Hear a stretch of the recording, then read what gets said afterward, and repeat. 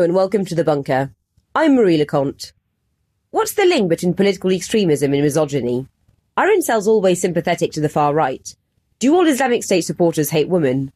Why do more men get radicalised than women? Actually, do they? Are all extremists kind of the same? Here to discuss all of this and more is Dr. Elizabeth Pearson, a lecturer at Royal Holloway, University of London. Her new book, Extreme Britain, Gender, Masculinity and Radicalisation, is coming out later this month. She joins us on The Bunker today. Hi, Elizabeth. Hi, Marie. Hi. Oh, thanks for joining us. So you've got a background in, well, I was going to say in teaching terrorism, but I feel like that sounds wrong. You're a terrorism lecturer? Is that better? We like to say terrorism studies because it does sound wrong. You're right. Okay, that's good. Yeah, let's go with, terrorism studies. So why did you decide actually to start studying this? For various reasons, but the main one was that I was worried, I think, about what was happening. Yeah, I was concerned about what was happening in the country. I was concerned about the far right, particularly the anti-Islam radical right, which I study and write about in the book, as well as Anjem Choudary and a sort of group of followers he had, which we can loosely call al-Muhajirun, although it was a sort of banned group. And that's why I wanted to study this. I wanted to find out more about it. And I wanted to particularly look at it from a gender perspective, because that was something I was always interested in. The subtitle of the book is Gender, Masculinity and Radicalisation. So what drew you to that angle specifically? This is perhaps not the most obvious one. I think when I first started to do this research, I had been hoping to speak to a mix of people, men and women. And I mainly succeeded in speaking to men. I wasn't very successful in speaking to women in al-Muhajirun network. It was much harder than I thought to speak to women also in the radical right. So I guess when I was thinking about gender, it was more about masculinities.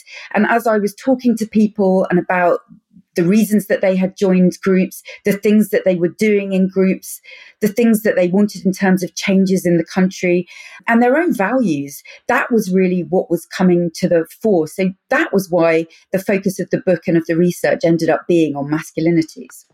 And the thing as well is that you decided to look at both the kind of, anti-Islam far right, but also the kind of Islamist movement. So where did that decision come from to kind of study those two ends of the spectrum together?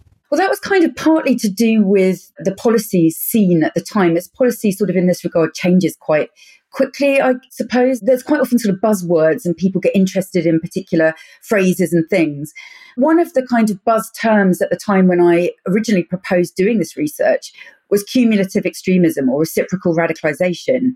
So this was an idea that you had a kind of spiral of either discourse or violence or activism, and it wasn't all that well understood.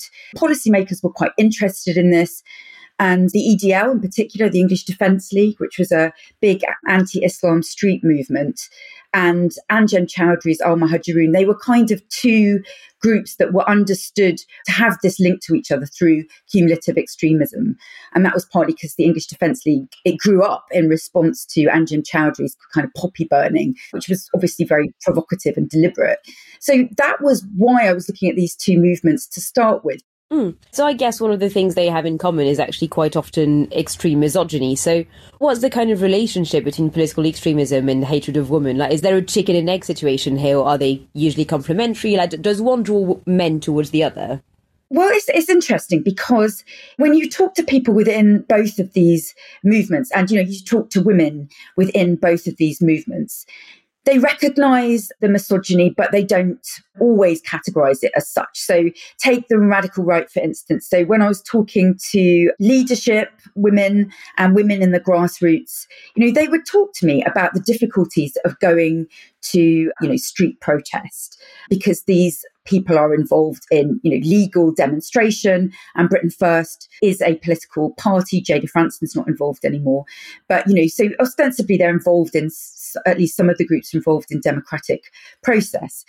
And they would say to me, well, yeah, we have pushback. Anne-Marie Waters had quite a sort of feminist approach, which was quite different to the English Defence League under Tommy Robinson, for instance, which is quite, really masculinist, obscene chanting, lots of sort of football stand culture, drinking, and someone like Anne-Marie Waters, that wasn't a culture associated with her protest at all. And she would say to me, I've had a lot of pushback online from, the more traditional aspects of the far right, from those parts of the far right that aren't just about protesting against Islam, but are also anti-Semitic, who are white supremacist, for instance.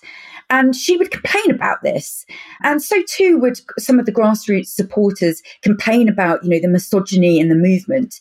I couldn't even speak to any EDL angels. This was a kind of subgroup of the English Defence League, because there was such a lot of stigma attached to being an EDL angel. For example, they had a bad reputation sexually for being sexually promiscuous, for example. So there was a kind of internally directed misogyny within these groups towards the women that were in charge. And at the same time as there's this tension between the kind of reverence for the women who are in charge, someone like Jada Franson was incredibly popular. The women leadership really attracted a lot of women to the movement because they were very mobilized around issues to do with child protection. The women in the radical right were really anti-feminist. They would talk about feminazis. They would talk about being patriot feminists. But I did speak to some women who were, engaged in Anjem Choudhury's network, who said, look, I am a feminist. Even though I wear the niqab, I don't show my face. I believe in the values of extreme Islam. Nobody would say that they, of course, supported Islamic State, because that was illegal at the time when I was doing this research. And they had, again, this sort of tension, and they would say, this is a different form of feminism, because they very much latched onto these ideas of empowerment and liberation as British Muslim women. They were, clinging onto this idea of what Muslim was. They were taking what Anjem Choudhury offered and naming it a form of empowerment and liberation, which, can be hard to understand, I think, when movements like both Islamism and the far right, from an outsider perspective, look as though they are only bad news for women. But from an insider perspective, they offer many things to women.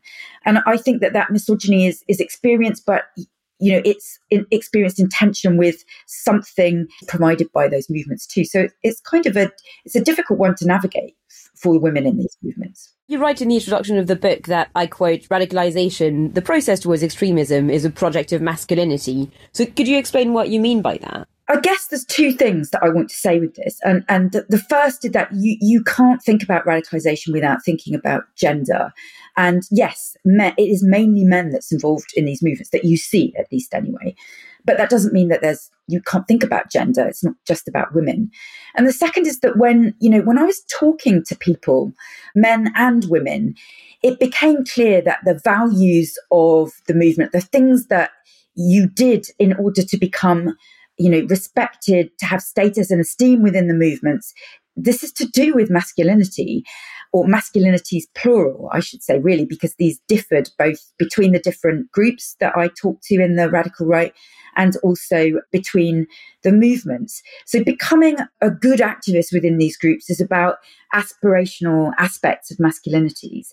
And these masculinities are not unfamiliar. In the book, I kind of look at situating the masculinities, thinking about how masculinity is evident in people's lives before they reach the extreme group, and then how it's realized through the things that they're doing and in what they believe within the extreme group. That's why I wanted to put the emphasis on radicalization as a project of masculinity, because it's about realizing particular aspects of masculinities to get yourself esteem within the group.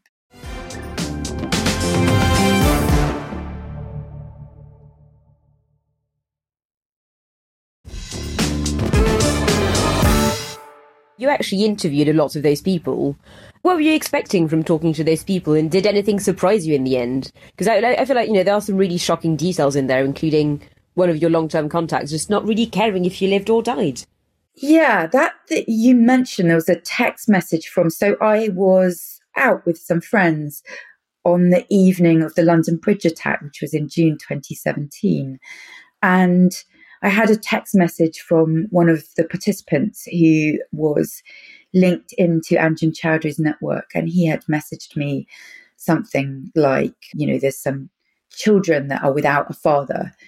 I have to say that, that incident, when I don't live in London now, but when you live in London and when you live anywhere where there's an attack that takes place, you react to it emotionally. It was upsetting. It was, and you think, well, we could have been out, we were out in South London. We could have chosen London Bridge that night instead of the place where we were. So I was really angry and upset and said to him, well, I was out. If that had been me, what would you have thought? And he sort of texted back, I know I should be bothered by that, but I'm not. Sometimes the fact that I could speak to people and, I wasn't friends with them. Of course not. I didn't agree with anything they said, but I had friendly relationships with some of them. And then you get a text message like that and you are sort of immediately, sort of confronted with the reality that actually you are in two very different places in terms of what you believe and the values that you have. And I found it very shocking. And I spent a lot of time with this person. I'd met his children. I'd met his family. I had, had cups of tea with him. And he wasn't the only person, obviously. And I think that this was the thing. You kind of develop these friendly relationships. You were texting a lot, people be texting about all sorts of things. They're cooking. One of the participants who was arrested and charged with terrorism offences, he used to make lots of furniture out of pallets, and he would send me these, and he'd send me biryani recipes, and I liked him, and it was difficult to confront this kind of two sides of the person who sends me biryani recipes with the person who is going to be appearing in court charged with terrorism offences, or indeed in the radical right. I would think, people get really angry with me. They'd say, well, you're listening to me. We're friends, aren't we? And why don't you agree with me? Why don't you understand what I'm saying? I say, well, because I don't agree with you. There's so much evidence that you're ignoring in order to pursue this activism, in order to pursue these beliefs. And it could be very draining and exhausting and frustrating because people would talk to me and kind of have an expectation that meant I was on their side. And I never was. And, that was very clear. I think I didn't expect to like people, and I did like people. I didn't expect to be able to sit in cafes and talk to people about, their far right beliefs. And, and that was a weird thing to be like, I'd be sat talking to people who'd been involved in the English Defence League for years, or the infidels. They had really quite extreme views. And I'd think, well, where do I interview them? And, they'd say, oh, let's meet in my pub. And we'd sit in their pub and loads of their friends would come and go, oh, hi, how are you? And I got a sense of their context, their community, where their views were not really particularly outlandish or extraordinary or extreme. So these were some of the things that I found difficult, and, kind of withdrawing from that contact from people. That was weird and difficult. And when the research came to an end, because, I stopped speaking to people, and that whole period where you're mainly texting extremists at all times of night and day is a really weird, strange time, because they are just people, and yet they are doing and saying and believing things which are extremely harmful to many people, and, in some ways changing the nature of the world that we live in what I consider to be obviously harmful ways. So what was the one takeaway you'd like people to get from your book, or just from listening to this podcast? Like, maybe especially lawmakers or people working professionally in the area. Like, what do you think they're getting right currently or getting wrong?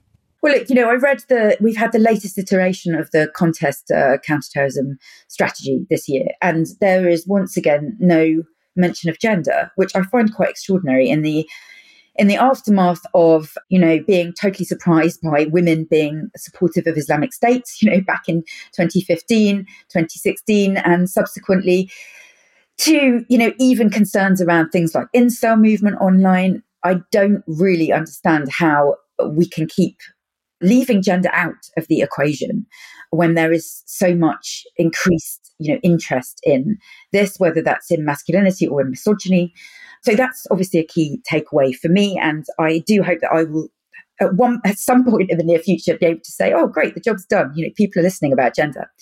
I think the second thing, it relates to, the discussion I have in the book around empathy, which, I was in a privileged position doing this research, and I was able to be empathetic with a lot of people that are causing harm to others in various different ways. I don't expect empathy from other people towards extremists, far right, or Anjem Choudhury's sort of network of followers or anyone who believes anything similar to that. But I do think listening matters. And, for a lot of people, they talk to me about how important it was. I'd come to their pub or I met up with them several times and I did sit down and I did listen. And, I don't have any power to change anything in their lives. And I don't know that things should be changed in the ways that they want. In fact, I would say probably not.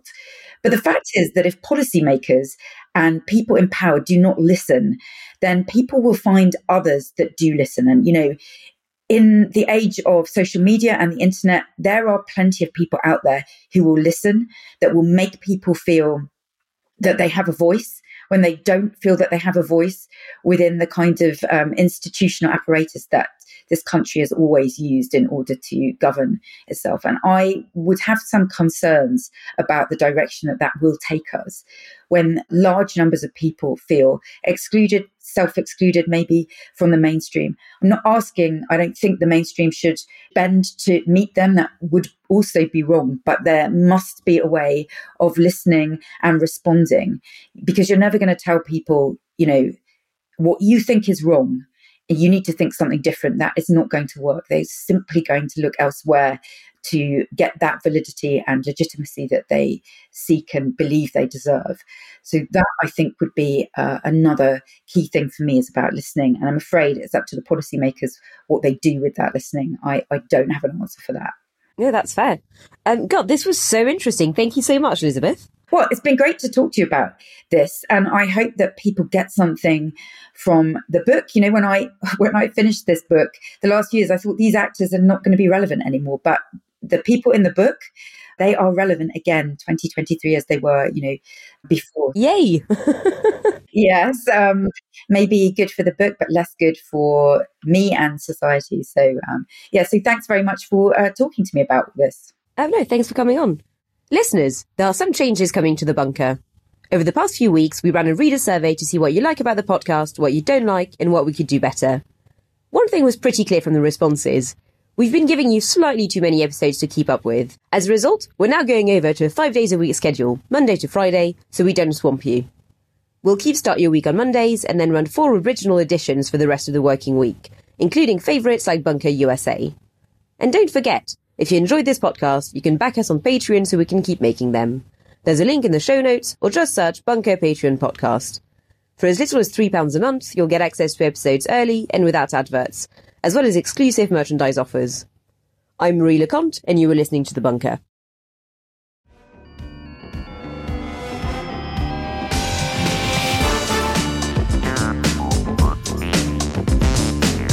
The Bunker Daily was written and presented by Marie Le Conte.